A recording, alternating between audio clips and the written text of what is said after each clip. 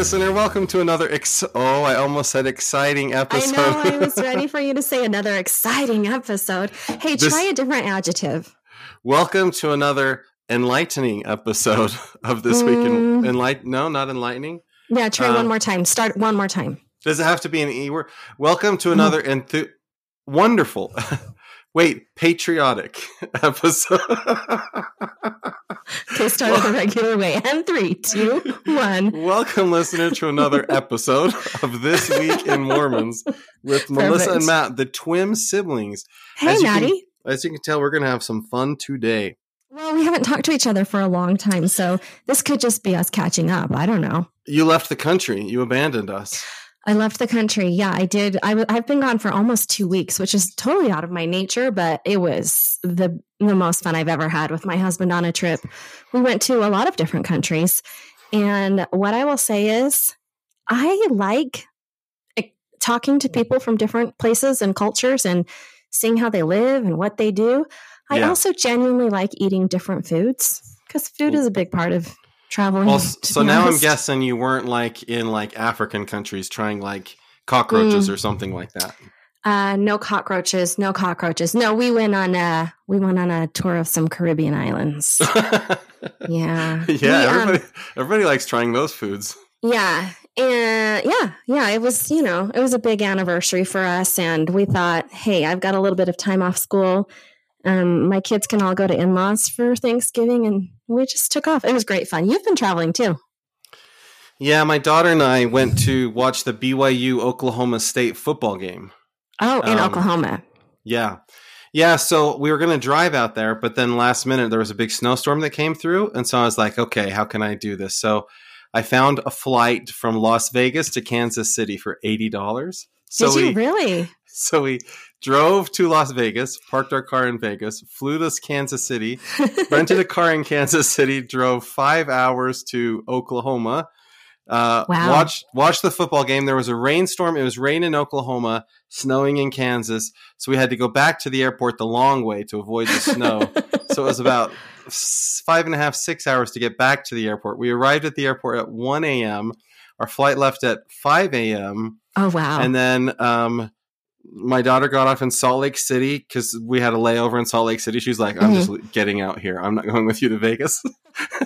She's a good daughter. I like that move. And then I continued on to Vegas and then drove back. And on the way back, there's that place where the bridge is down to one lane. So it's Thanksgiving weekend, Sunday afternoon. Everybody from Southern California headed back to Utah. And I sat from Mesquite to St. George was 2.5 hours just sitting on the freeway. Oh, that sounds terrible. But Matt, you saved some money.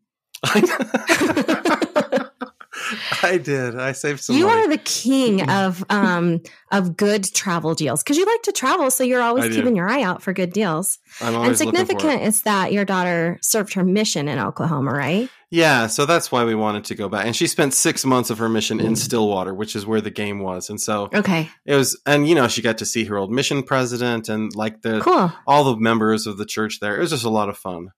Is she going to pull something that some people in our family are famous for pulling, AKA going back and marrying someone she met on her mission? I don't think so.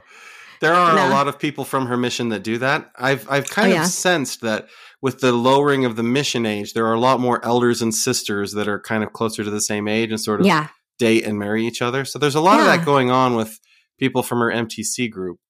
But she doesn't seem interested in any of those people. Okay. And final question, who won the game? Melissa, it went to double overtime. Oh, really? Yeah, and BYU was set up to win it in double overtime. They had stopped Oklahoma State from scoring a 2-point conversion, so all they needed was a touchdown and an extra point. They throw the ball, the tight end catches it, it's a first down. We're so excited, but the Oklahoma State person stripped the ball, and he fumbled it right in front of us, and Oklahoma State recovered it, and the game was over. And it was my daughter's very first. She didn't even know football at all. She was like, okay. Really? She's like, okay, so I get a sense that there's a certain number of downs that they get. I'm like, yep. I'm like, you see those orange things? If they get past that, they get another first down. Oh, okay, all right. And why do they sometimes kick the ball? And why do they sometimes? So she's totally learning the game. She knew nothing at all. But so you're like, this isn't how they normally end. Like, it's not normally this exciting. Like BYU was way ahead at halftime, but it was literally, Melissa, it was freezing rain. It was like 40 degrees, pouring rain. That's how football is supposed to be. Yeah, and so halftime BYU was ahead, and everybody around us left because they were Oklahoma State fans because they're like, oh, this isn't going to be that good of a game. And by the end of the game, we're just freezing cold, jumping up and down, trying to stay warm. And she's so excited because BYU is going to win, and then suddenly they don't. And then I'm like, that's it. Time to go home. Yeah, that sounds fun. That sounds like a great time. Yeah, it was fun. Yeah, what a fun time of life to be able to do stuff like that. Yeah. I haven't been to a football game in a long time. You kind of have to, Yeah, that's awesome. Hey, let's get to the news, Melissa. Okay, let's start with quick clips. What have you got? So, Thanksgiving weekend, around about then, the church started their Light the World giving machine like publicity thing, but they did an event in Times Square. Mm-hmm. All of the billboards in Times Square. Have you ever been to Times Square? No. Okay. But I mean, I know about it. Yeah, you'll see it on movies and such, but you've got all these tall buildings with giant billboards, and they're always advertising different things. You've got ads for the musicals that are at Broadway around there, but you also have just these huge like television billboards that are always advertising movies and whatever. Anyhow, the church paid for all of them to advertise for their Light the World campaign. Wow. And they displayed the nativity all across Times Square. So there was a period of time when Times Square was just filled with lights and the story of Christmas and advertisements for the giving machine. So I like that they made it religious. I like that. Yeah, I was also reading the news story about the Times Square. And of course, like the giving machine is like they're going all out this year. Every year they just kind of commit a little bit more to it as far as like funds and locations. And I know we've talked about that a little bit in the past on TWIM, but what I thought was kind of cool was in Times Square, like they really coordinated with all of these other community groups. So like UNICEF, the Red Cross, Catholic charities, like all of these other, groups who are, committed to the same kinds of causes, showed up for the big unwrapping of the Times Square machine. And I mean, I think it's a great thing that our church does, but I also love that we're partnering with other people and making it this really like uniting thing, not just uniting in like giving, but uniting in promoting and I think it's awesome. Yeah, the causes. Yeah, I agree. Yeah. It's a lot of money, I imagine, to like fill Times Square with advertisements just for you and for nothing else. Yeah, I bet it is. Yeah. But that's a good cause, right? It's not like they're getting anything out of it. They're just advertising for charity. I mean, I think advertising for charity is like, that's fine. We can totally do that. We can spend our money on that if that's what we think is important. I mean, I wonder if the amount that the machines give back, how that, correlates to how much we spent to promote it. Like that would be an interesting number for me to look at. Yeah. But I think the fact that they were able to like show the religious side of Christmas in downtown New York, I mean, I think that's a big win, just that part alone. So I agree. Yeah. Well, that's all I have on that story, Melissa. Okay, well, that was really, really special, Maddie. You're so good at telling stories. It seems like there are a lot of places with big temple visiting centers that are announcing their Christmas displays. Uh-huh. Yeah. What do you know about that? I don't know really anything. Oh, wait, I thought you were going to talk more about the Times Square thing. I'm not. Light the World campaign. Oh, okay. I'm not because I think they did a good job already. Do you have more to talk about? I just think it's impressive that it's bigger than it's ever been before. It's like twice as big as last year. There aren't as many giving machines in like Utah locations, but there are more like globally around the world.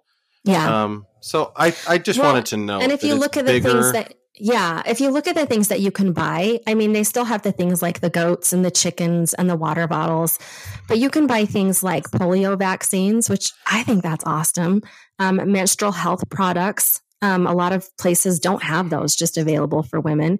And then they have like artisan materials. So people who are in, less wealthy countries and who create artistic things, you can provide them with things like, I don't know, supplies or tools to improve the artistry work that they do. So like, I think there's a lot of really cool things, like a rainwater storage tank, 3 school desks. Like it's really awesome. Yeah. The thing I like about the Light the World campaign, and the giving machines is that 100% of what you donate goes to the cause, right?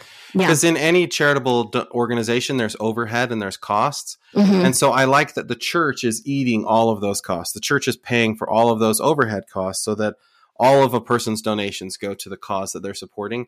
So sometimes people will say to me, like when we talk about charitable giving, and I say, I like to give through the church.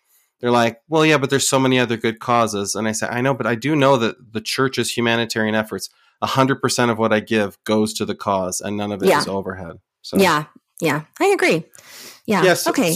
So the next story is we put a link to this in the show notes. There's like 5 different LDS temples that are doing Christmas displays right now. So Washington, D.C. had a ceremony to light their lights. I think it was Elder Renlund that was there.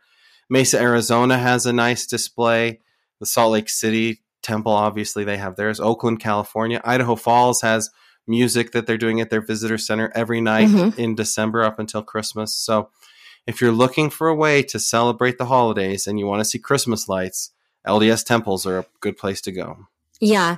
And again, I feel like this is a really appropriate way to make the holiday centered on what it's supposed to be centered on, right? I mean, you don't have to be a member of the church to go enjoy the lights, but the fact that you're walking around a place where in general, we tend to feel the spirit more, right? And the focus there is like, things are clean, things are like, you don't have a bunch of billboards around advertising things and stuff like that. Like, I think it's a good overall spirit. Have you gone to any of those, or do you regularly head to Idaho Falls or Salt Lake? So we do what we call the 12 days of Christmas. We always try to do like things at Christmas time that remind us of the meaning of Christmas. Oh, cool. So we'll frequently go to, when we're in Southern California, we like to go to the Los Angeles temple to look at their lights. We like to go to Salt Lake City when we can. I haven't been to Idaho Falls. It's too cold to me to go outside in some places. But I like it because I do try to make like our home a place where people can feel the spirit and think about the true meaning of Christmas. But it's hard. Whereas if you go to a temple, like that's all there is there. And so then you're not competing with the other kind of distractions. Yeah. And they typically have like nativity displays and stuff like that. Yeah. Yeah. I really like what they do at Salt Lake. Salt Lake City Temple Square is always great, but I think parking's difficult and it's under construction right now, so it's not as magical as it has been in years past. But something I learned last year is if you go into the conference center, there is a sister missionary assigned like every 300 feet, a new set of sister missionaries, and they will teach you the gospel and help you find people to teach. And sometimes they'll carol to you. They'll walk up to you and say, "Can we sing a Christmas carol for you?" That happened to me last year. And I was like, well, indeed, let me just stand here and listen. This will not be awkward at all. Go for it. Hit it, girls. If you feel like you're lacking in missionary experiences, go to what is it called? The conference center? Go to the conference center. Mm-hmm. Okay, awesome. Matt, a few maybe months ago, I told you about this quirky little Instagram post that Elder Bednar did, where it was a day in the life of an apostle. And he showed him working at his office and having meetings. And anyways, guess what? He's put out part 2. A day in the life of Elder Bednar, part 2. There was probably a lot of there's probably a lot of apostle envy after that. They're all like, I want that job. I want to do what Elder Bednar is doing. So he's like, wait. I got to show him that it's not all glamorous working in my office. I think it's just like, he's really trying to, get out there on the internets, on the social medias and be like, I'm doing this thing. Clearly he did not shoot this video himself. Like he had a photographer following him around. Okay, so what is part 2 about? Part 2 is a day in the life of an apostle when he's doing actual like church work. So it's like a weekend, not a weekday, not a business day, a weekend. And we get to see how he relaxes on the weekend? No, Matt, do you think he relaxes on the weekend? He holds multiple state conference meetings. So he headed down to Southern Utah and he's like, on Saturday I had this meeting and then this meeting and then this meeting and then this meeting, which, you have like priesthood session, leadership session, adult session. And then he had like a combined, anyways, what was interesting? Okay. First of all, not funny. Like, you know how you have to have a little bit of like, I don't know. I'm a cute guy. Like, I'm a normal guy. This was all like, I'm a serious apostle guy. Like, it didn't have any of the like cute little things. And there was a lot of photographing chapels, which I didn't think we were allowed to do. Like him standing at the pulpit, preaching to a congregation of youth, a congregation of adults. And like, it was all shots of inside of a stake center chapel, except for when he was outside shaking hands with people. Maybe it's only sacrament meeting you can't do that. Yeah, maybe. Yeah. Yeah, I don't know. But here's the thing. What I wanted is like, okay, where did you go to eat dinner? Who hosted you overnight?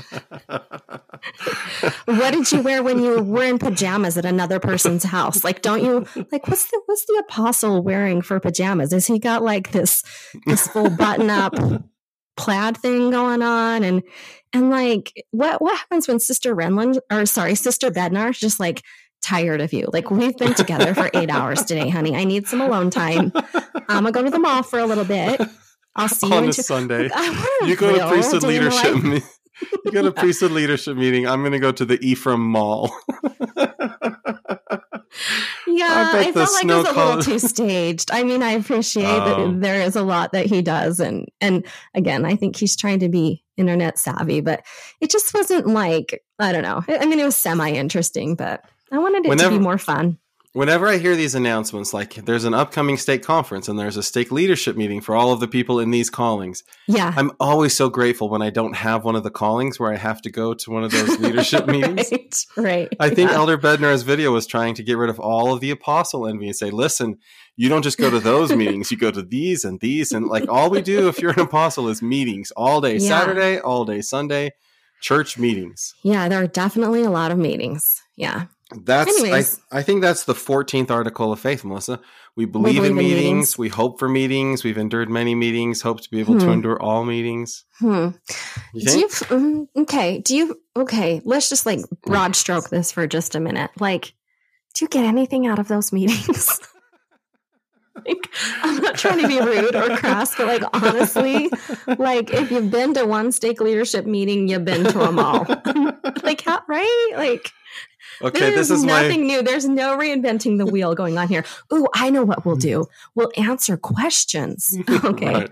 But we're going to submit those questions. And let's be honest, it's going to be like, how do I know if my prayer was really answered? Been there and heard that question and answer before. Like, I don't know. So, you know what I mean? This is my favorite experience from a leadership meeting. And Elder Richard G. Scott was there.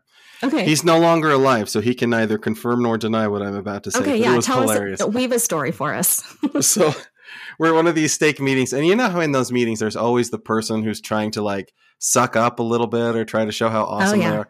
Okay. Mm-hmm. So this person, like one of the new handbooks had just come out. And so we were supposed to be learning about the handbook. And so he raises his hand and he asks Elder Scott, he's like, I was reading such and such in the handbook and I was thinking about this. And he's like, I was wondering if you could give me any insights on this part of the handbook. And Elder Scott's like, to be honest, I don't pay much attention to the handbook. I have a lot of other assignments that I've been busy about, and I haven't had a chance to look at the new handbook yet. Oh my gosh, I love that. So go ahead and read that, my friend, but I have no idea. I know.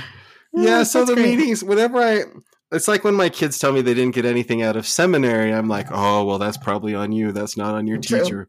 Yes. So then that makes me nervous about saying I didn't get anything out of a meeting. Oh, yeah. But it's sometimes definitely on me. It's definitely One time I was in a stake meeting and they were like, we'll just answer any questions you want. Yeah. And I don't know. I just asked whatever's on my mind. So I raised my hand and I was like, you know, the stake boundaries here the ward boundaries in this stake seem a little bit inequitable. And I'm noticing like, all the rich people are in this ward and all the struggling people are in this ward.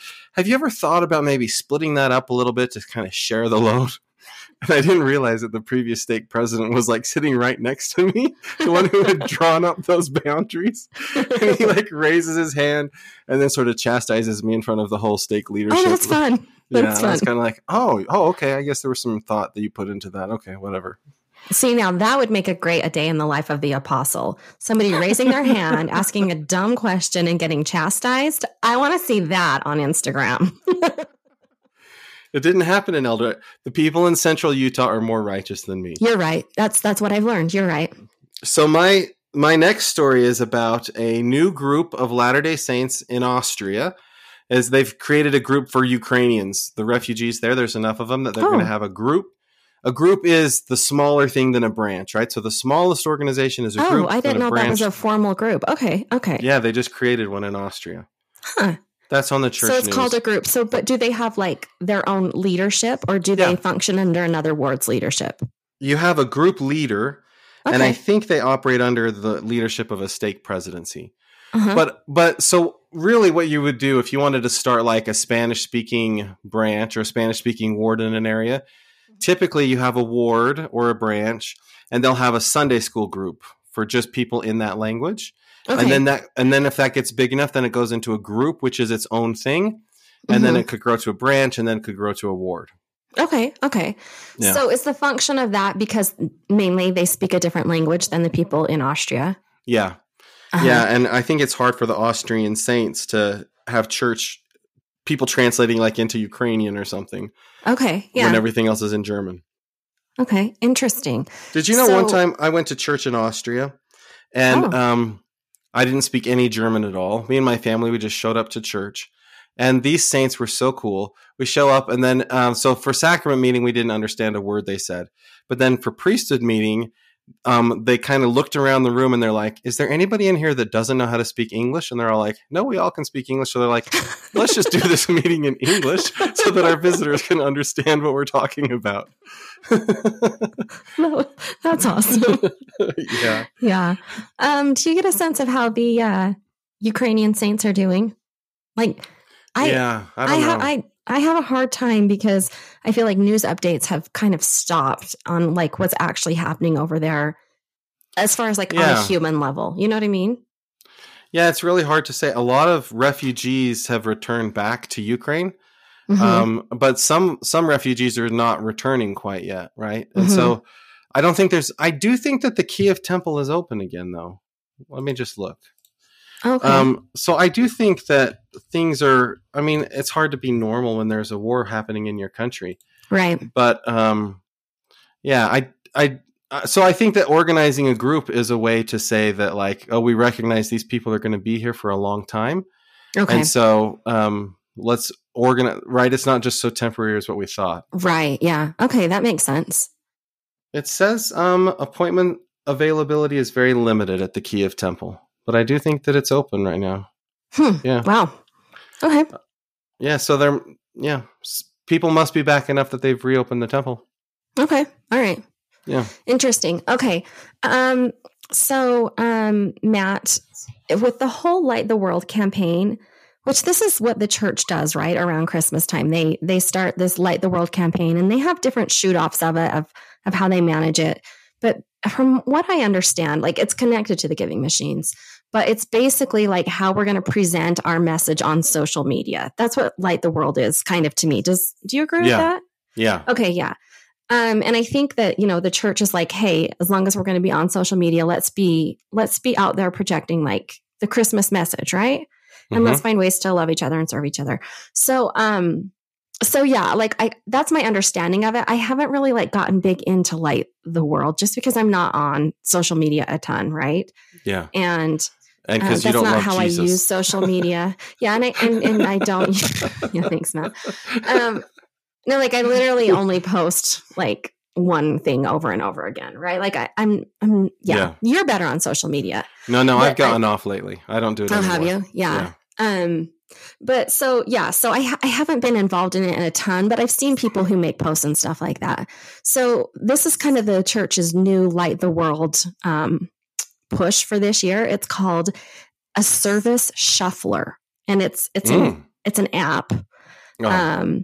And so what you do is you go to the service shuffler and you push a button and it spins kind of like an old school gambling machine, like a bingo. Yeah. So it'll be like, it'll shuffle through all these options and it'll have one column that says do what, and then the other column says for who, and then the final column says when. So for example, under do what, you could say, like you just push the shuffler and it just shuffles and comes up with a random some thing. Leaves. So like give flowers to, and then someone wearing blue at school. for example. And so then you kind of do whatever it says, and then you share on social media how you use the service shuffler, and you can use it every day or multiple times a day. And oh wow. Anyways, I am not a fan of that. It's kind of cute. No. Listen, we're trying new things. No. We're trying new things. Why don't you like it? I'm going to try the thing to say, how many service shuffler ideas can I get that I can't actually implement, right? At school, I don't go to school, right? Or wearing glue, I'm colorblind. I can't see anything. Give flowers. You're such a rebel. You just like to push against it. They're doing a couple of other things too. Go ahead. What were you going to say? I just don't like gamifying service like that, right? I don't know. Yeah, I understand. Service should be meaningful. Okay, sure. I mean, but like if you're just looking for something quick and easy to do and also to post, I suppose, right, is kind of what the push behind this is. Yeah. Right. You can also get a daily text reminder or a daily text. It's not necessarily a reminder, but okay, so this is what the church is doing. If you sign up for it, what's WhatsApp? WhatsApp is like a messaging service that most people outside of the United States use. Oh, okay. So I was thinking it was a messaging service from 1983, but no, it's outside of the United States. Yeah, okay. It's part of Meta, but it's basically texting, but it's most people outside of the US use WhatsApp because then there's no international fees and stuff like that. Okay, gotcha. So you can sign up to get a WhatsApp reminder or a daily text from the church. And each text, sends one of 8 character roles from the Bible's nativity story, along with ideas for sharing the light. Play each role by using the suggestion to help lift up others, then text back for another role. So it'd be like, the wise man brought gifts to Jesus. You could be a wise man this year by da-da-da-da-da. I also won't be signing up for that. The manger held the baby Jesus. You could hold the baby Jesus. Manger. I don't know. I mean, again, I do like that we're thinking out of the box, that we're trying to keep this current. And like, we're trying to do things. I think that's fine. I'm not going to do either of these things, however, and I don't know. This is the time of year when I purge all notifications. So usually early November, I sign up for a whole bunch of notifications for Black Friday shopping. And then by this time, I'm sick and tired of all of those notifications. Okay, that takes a while. Okay. Purge them all. Okay. And this is not the time I want to sign up for new reminders or new notifications. Yeah. I'm the same way, but I do think there's people who are like, hey, my life is busy. If I could have a quick text to just help me, focus on this goal that I'm focusing on, that'd be great. Yeah. That's what Duolingo is based on, right? The little owl that shows up every day telling you, make sure you study your lessons today so you don't lose your streak. Yeah, sure. Yeah. Okay, well, we're going to go to a lighter topic. I didn't mean to make fun of whoever you are at the church that did that app. It's a wonderful, beautiful idea, and you're going to make somebody's life so happy. There's a lot of people in the church, and probably many of them will enjoy this and use it. It's just not me. Yeah, that's all. Not me. So Mix 106 FM in Idaho has some funny LDS-themed pickup lines. I'm just going to scroll through them, Melissa, real fast. Some pickup lines for LDS singles? Yeah, that's right. If you're out there on the dating scene. And they put it out on their radio station? Yeah, they have on their website. All right. Boy. They've got some memes along with them too, so you could post. Okay, so here's one. You just tell me if you've ever had anyone use these on you, or if you think Or should I tell you if it would be effective? Would you like the laying on of hands? Inappropriate. Is your name Ammon? Because you're disarming. Oh my. Yes, that would work. What else have you got? What's a celestial girl like you doing in a telestial place like this? Don't date that guy. Don't date that guy. Go on. I've been told I have the gift of tongues. I don't know. Oh, gross. Please don't use that pickup line. Okay. Do you hold the priesthood? Would you like to? Oh, my goodness. No. My body is a temple, and that smile is your recommend. That is very inappropriate. Okay, I think this one could actually work. I was reading in the book of Numbers, and I realized I didn't have yours. Okay, this one is that one. This one is total Mormon. I had to shake your hand to see if you're an angel. All right, and then the last one, which I think this one's probably also inappropriate. You make me want to bear more than my testimony. Oh, okay. Yeah. Anyhow. Wow. That's Mormon news. They they say, here's some Mormon myths that aren't true. Not all Mormons are polygamists. And Mormons can date people that aren't Mormons. And here's some pickup lines you might try. Okay, that's funny. Thanks, Matt. Thank you for sharing that. That's funny. Okay. Well, I'm going to shift topics. This is fairly serious. Hey, listener, if you feel like we go here and then there and you're all over the place, we do it on purpose. You should not feel an emotion for longer than 2 seconds. We're going to make you feel something different really quickly. Yeah. Okay. All right. So there is another abuse scandal. When I say abuse scandal, what I mean is members of the Church of Jesus Christ of Latter-day Saints are abused, or I guess they don't have to be a member to be abused, but they are abused by someone who is a member of the Church of Jesus Christ of Latter-day Saints. And they go to report the abuse, and the abuse is not handled in a way, or the allegation is not handled in a way that is appropriate, good, pleasing. Yeah. Okay. Yeah. So we've talked about some of these before. This one I think this is pretty significant. It happened in Oregon. The man who's accused of sexually abusing is a doctor. He's accused of sexually abusing women, specifically in the Mormon community, because he had a calling, or over the years, different callings, which put him in a position of trust or authority. And also the fact that he was a doctor, again, put him in a position of trust or authority. And so basically, women are alleging that the abuse occurred in his office. So like he did like exams, like physical exams that weren't necessary or that weren't done appropriately. He also did physical exams in his bedroom, according to some of them. Whoa. Did checkups in his bedroom at home. That's weird. At least one of the accusers said that that he started abusing her when she was young, like when she was in her teen years, and would promote himself like throughout the congregation as like, I'm a doctor and I can help you, and would kind of lure people into his clinic by the fact that like, hey, you can trust me because I'm a member of your church.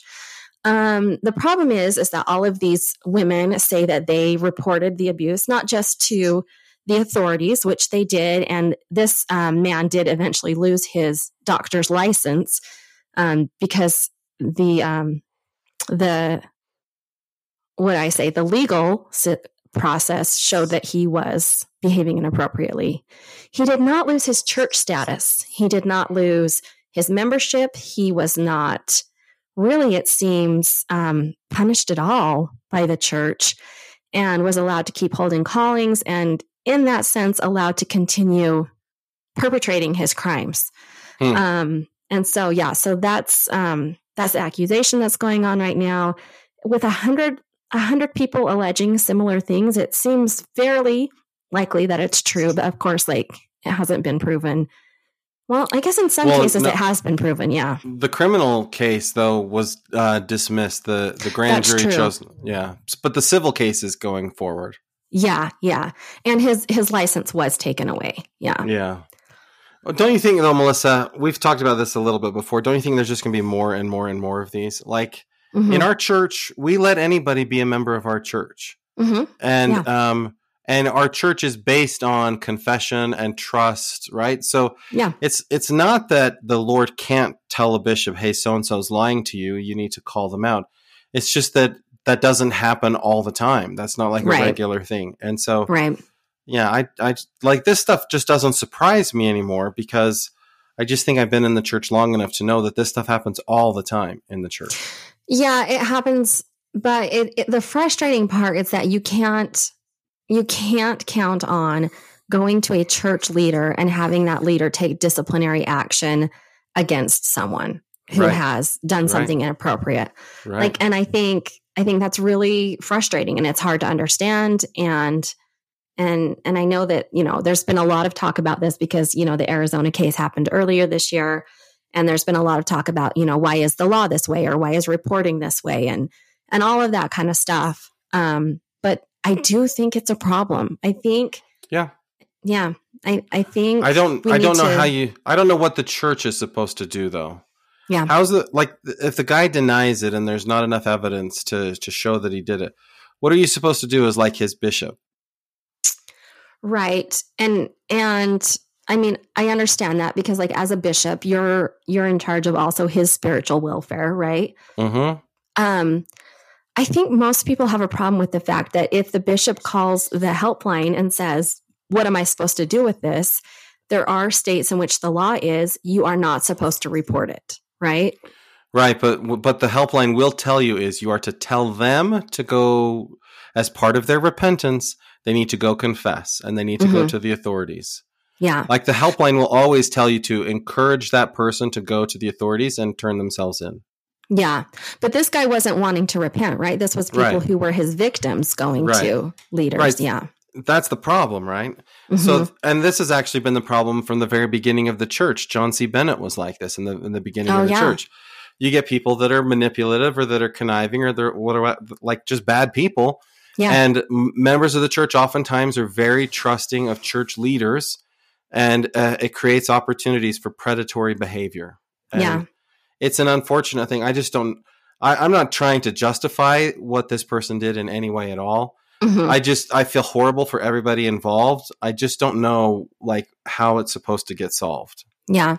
Well, I think really we need to shift the way that we look at church leaders, to be honest. Like we are so trusting of church leaders. Yeah. And if you think about it, when you're called to a position like to serve in young men or young women's, you're told like connect with these teens, be somebody that they can talk to, that they can lean on. And, you know, more and more like your young women's leader, you go to her first with a repentance question, right? Mm-hmm. Or she sits in with you when you go to talk to the bishop sometimes, right?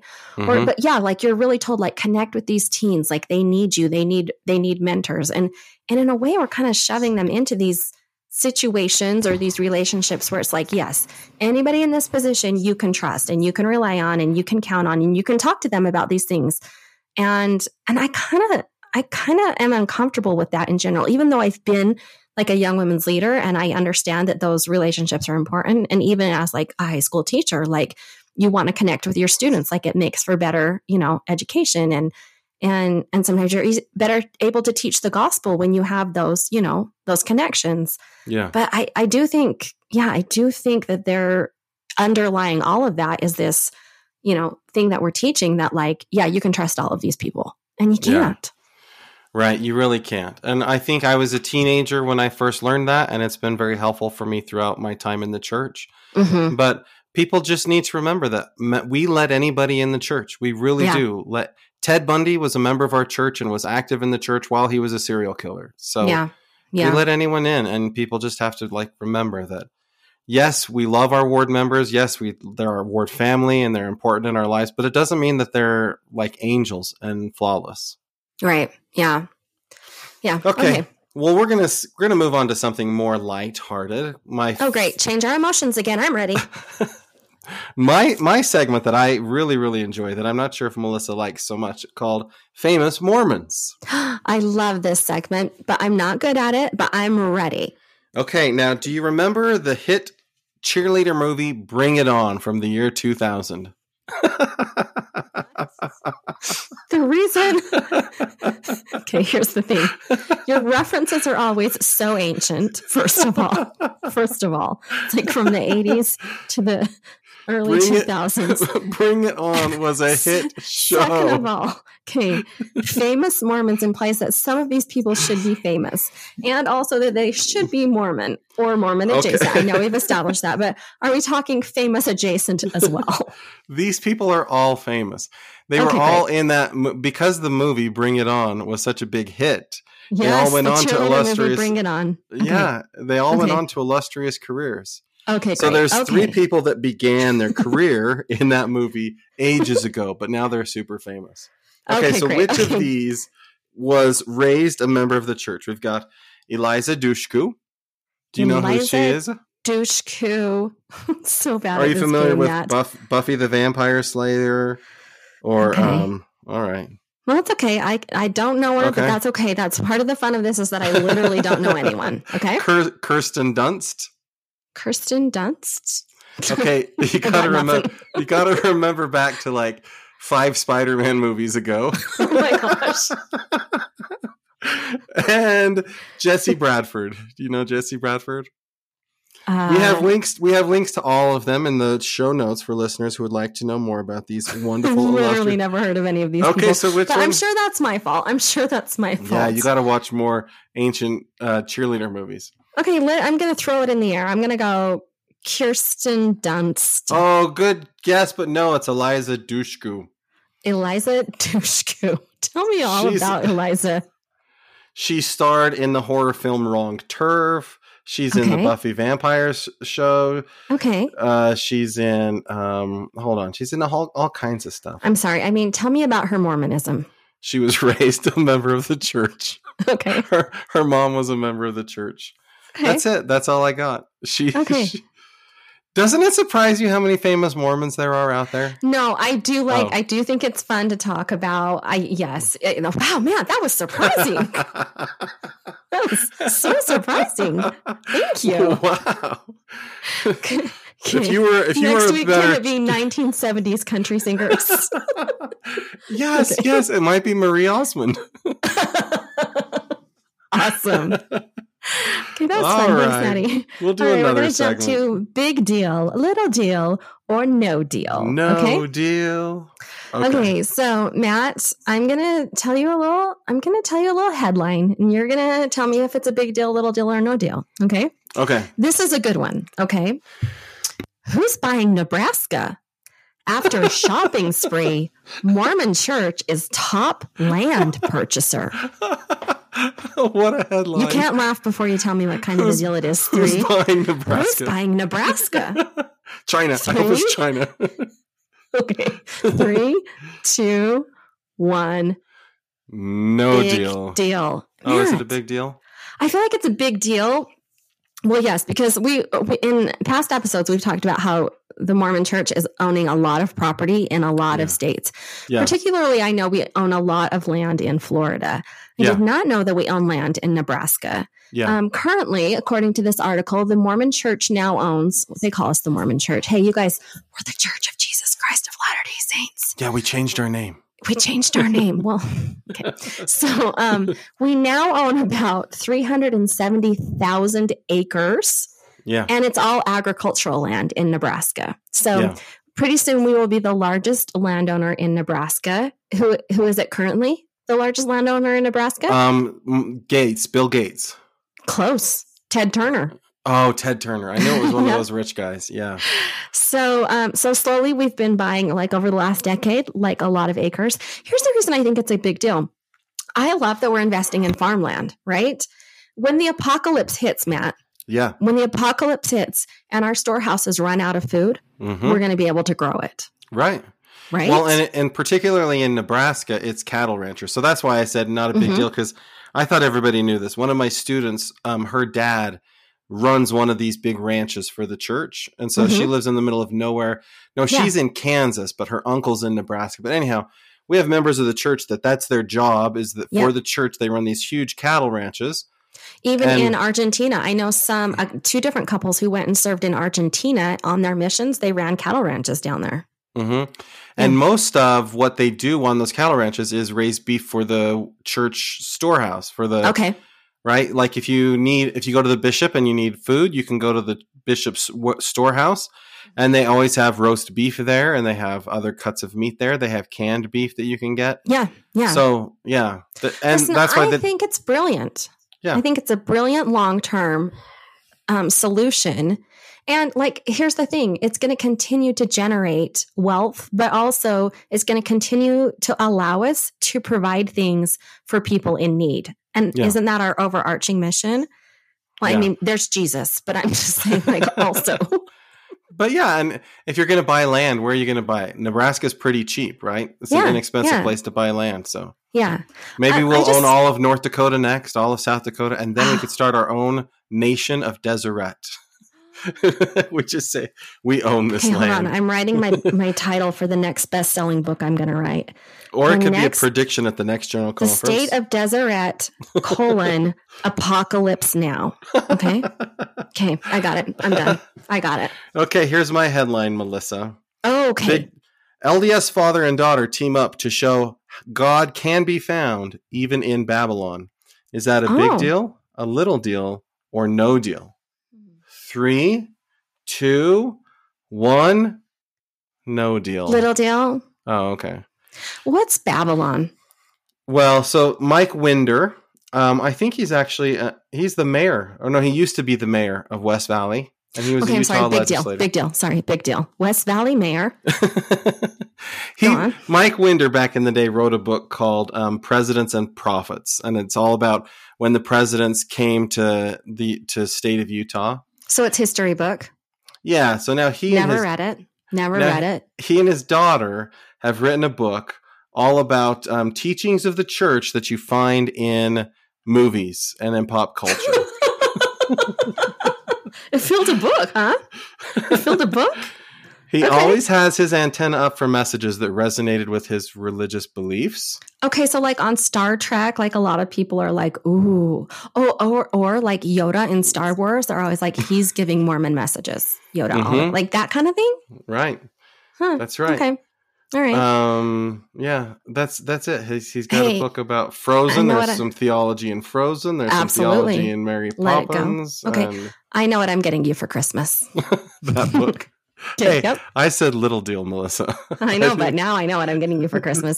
This is the sort of book that you're going to be quoting all the time, and we're going to be like, Matt, shut up. Nobody cares about your stupid movie facts. We're going to have a new segment called Mormonism in Babylon. I love it.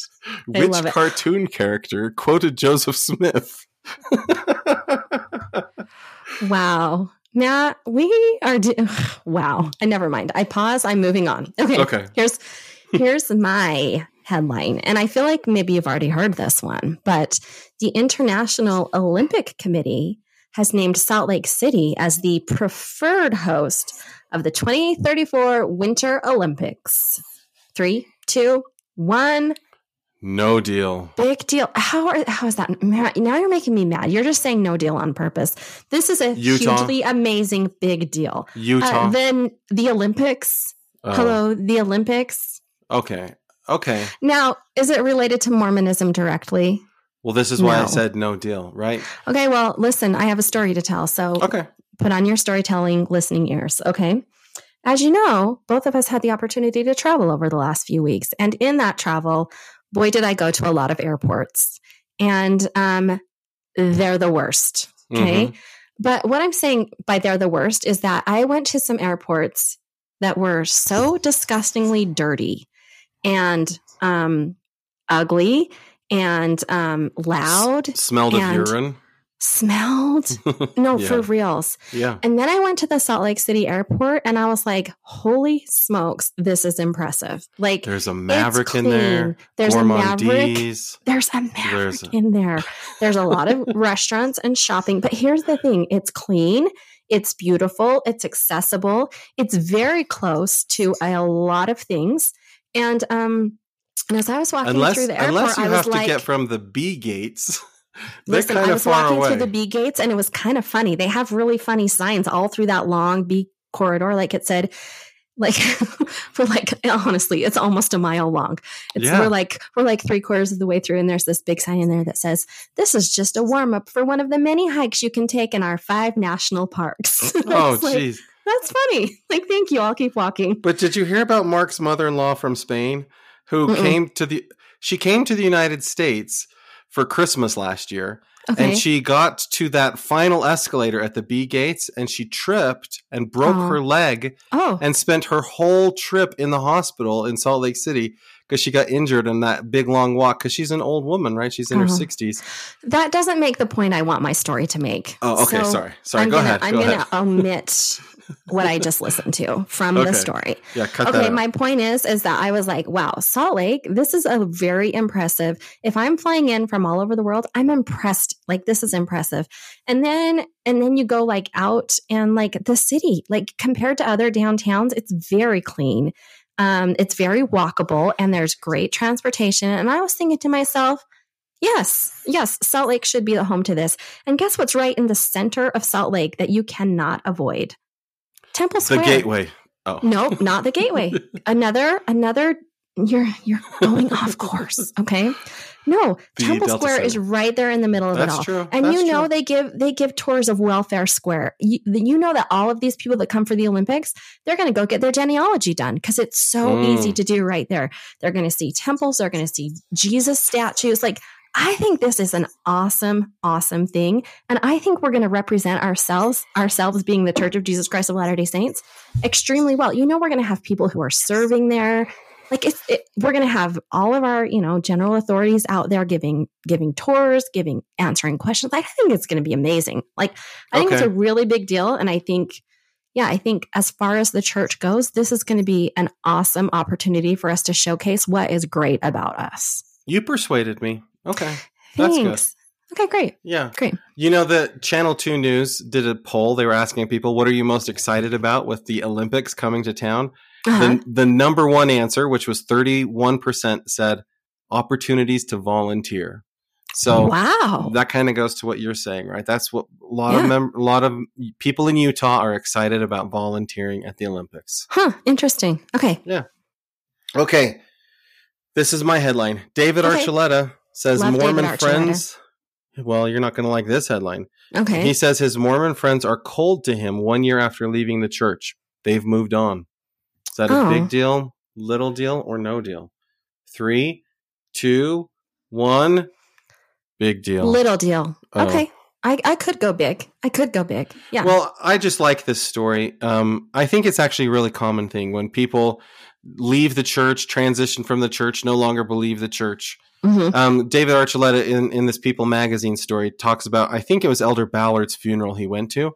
And he didn't say who it was. He just said a prominent member of the church had a funeral. And he said that when he was there, it was kind of like people didn't know what to say to him, that people used to hug him, but now they would sort of like shake his hand and they felt kind of cold and didn't seem to know how to relate to him. And as he described that in the People magazine story, I thought this happens all the time when people leave the church, but then they'll come back for a church function or there's like a farewell or something like that. And people don't quite know how to relate to them. So that's the reason I said it's a fix this. Like, this is not okay. And I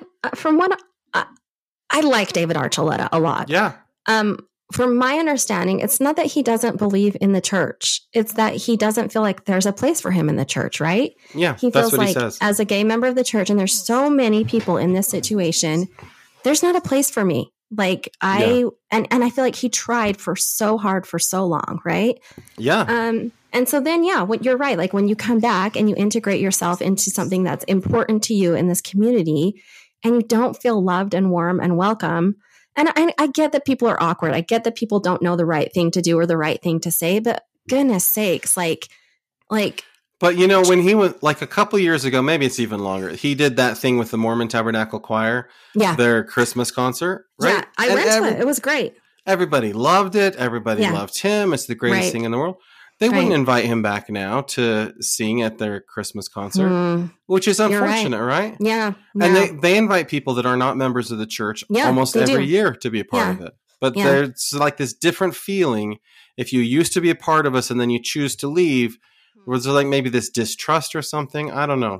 Or it's that they're worried how you're going to use your platform to influence other members. I think that's what it is. But David Archuleta is clearly not doing that, right? Right. He's clearly just trying to be like his best self and love the people. And so I just see it happen a lot. And I think it's unfortunate. And so that's why that's the only reason I think it's a big deal, because it's bigger than just David Archuleta. It happens to a lot of people who leave the church. Right. I mean, I just don't understand why we can't continue to treat people like people, with love, you know? I just don't understand. And it really doesn't matter. Like I was saying, like they're worried that like what he's going to promote or whatever. it really doesn't matter what his message is, because by treating him like this, guess what his message is to People Magazine? Those people don't love you anymore if you're not with them, you know? Right. Yeah. So sometimes I feel like we need to just trust people more than we trust them, right? We need to not worry about shielding people or worrying about what negative influence. Yeah, we just need to say, people are people. You're going to encounter someone like David Archuleta every day of your life, whether it's him or not. So why intentionally try to exclude him from a situation if it's not necessary? Yeah. Yeah, I feel bad about that, and I think we need to do better. I do think I think the younger generation is better at this, and I think that they have a large problem with the whole situation with LGBTQ members of the church and how they're treated in general. And so I hope that means that change is happening and will happen. But yeah, I don't like that story at all. That makes me very sad. Yeah. Well, let's go to another story that's way less. Well, I can't say. I don't know. You don't know, but okay. Do you know what the Mormon Stories podcast is? John Dehlin? Is that John Dehlin? Yeah, I know who that is. Yeah. It's probably it's been around probably as long as podcasts have been around. Okay, so here's my story my headline. The Mormon Stories podcast is having trouble replacing donors. Oh. Big deal, little deal, no deal. 3, 2, 1. No deal? No deal. Yeah. Okay, no deal. Do you think there's some controversy going on that's making that happen? I just noticed they posted on their website that they've had a hard time. They've had legal troubles of some kind, and they've had people stop donating money to them. And I've noticed they've done a lot more trying to go viral with YouTube shorts and stuff like that, maybe as a way to raise money. Yeah. Here's what I think. I think the time for being slyly anti-Mormon, which is what I think they are. I think they're anti-Mormon, for sure. And they try to be sly about it, and they try to be like, oh, no. Like we're faithful. It's just a different kind of faith, but also here's all the things that are wrong with your church. Yeah. And it's kind of almost like an expose. And I understand that they have conversations with people and they talk to people, and that those people have genuine and real experiences and stories. But I think that kind of stage for the church, I think it's ending, honestly. I feel like people who want to understand things about the church or members of the church are much more frequently having in-person conversations, or they're just asking questions and figuring things out in a different way. And I just think this kind of approach where it's like, oh, but did you know? Yeah, I don't care to find out my information that way. Yeah. And I feel like it comes across as sort of sleazy, like the way that the Inquirer magazine comes across in a way. You know what I mean? Yeah. And I think people have kind of caught on to that sort of approach, and they're not with it anymore. That's what I think. I think that their shows are 3 hours long and nobody has time to watch through. There was a while back during the pandemic, a friend of mine invited me to go on Mormon Stories with him to talk about something. I can't remember what it was. And I was like, sure. And I was like, let me just find out who they are. And then I looked them up. I was like, I think as a BYU Idaho professor, I should not go on that show. And he's like, I kind of thought maybe you shouldn't. So that's how I first learned about them. I mean, I don't mind people sharing their stories, whatever they are. And I don't mind people having conversations, but I just think that approach it's past its time. That's what I think. Okay. So the last one, there is a company. It's called Apostate Cigars. Is a new cigar company marketing cigars with Book of Mormon themed names. Big deal? Oh, wow. Little deal or no deal? 3, 2, 1. Big deal. No deal? I have no idea. This is the most clever thing. You love these stories. Okay, wait. So a cigar company named Apostate Cigars is naming their cigars after... Give me an example. You've got the Initiatory. You've got the Liahona, the Deseret. You've got the Sword of Laban, the Feathered Serpent, the Zarahemla. Okay, why? And other ones. I don't understand why. Moroni's Trumpet, the Who's Endowment. Who's going to buy these, and who thinks... I'm so confused. It says, this is their marketing. Our cigars, blended with intention, utilizing the finest aged tobaccos from around the world. Our cigars are crafted by hand under the supervision... Okay, it doesn't tell me... I don't know why they call them Book of... I don't know why you call your place Apostate Cigars. Yeah. Or why you would make them Book of Mormon themed. Or the endowment? I don't know. It's almost screaming like I can't think of, like, I don't know. It'd be like having a coffee company that sell no coffee, right? It'd just be all Postum or something like that. Yeah, I don't know. But they're real cigars.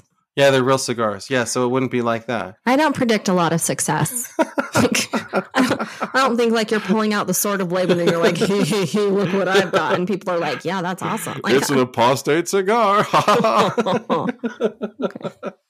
Yeah, now, okay. What news feeds do you subscribe to? Like, where do you get this stuff? That stuff just shows up. It's everywhere, Melissa. You've been out of the country or you would have known. Well, I have been in countries which create many fine cigars, apparently, and also a lot of marijuana.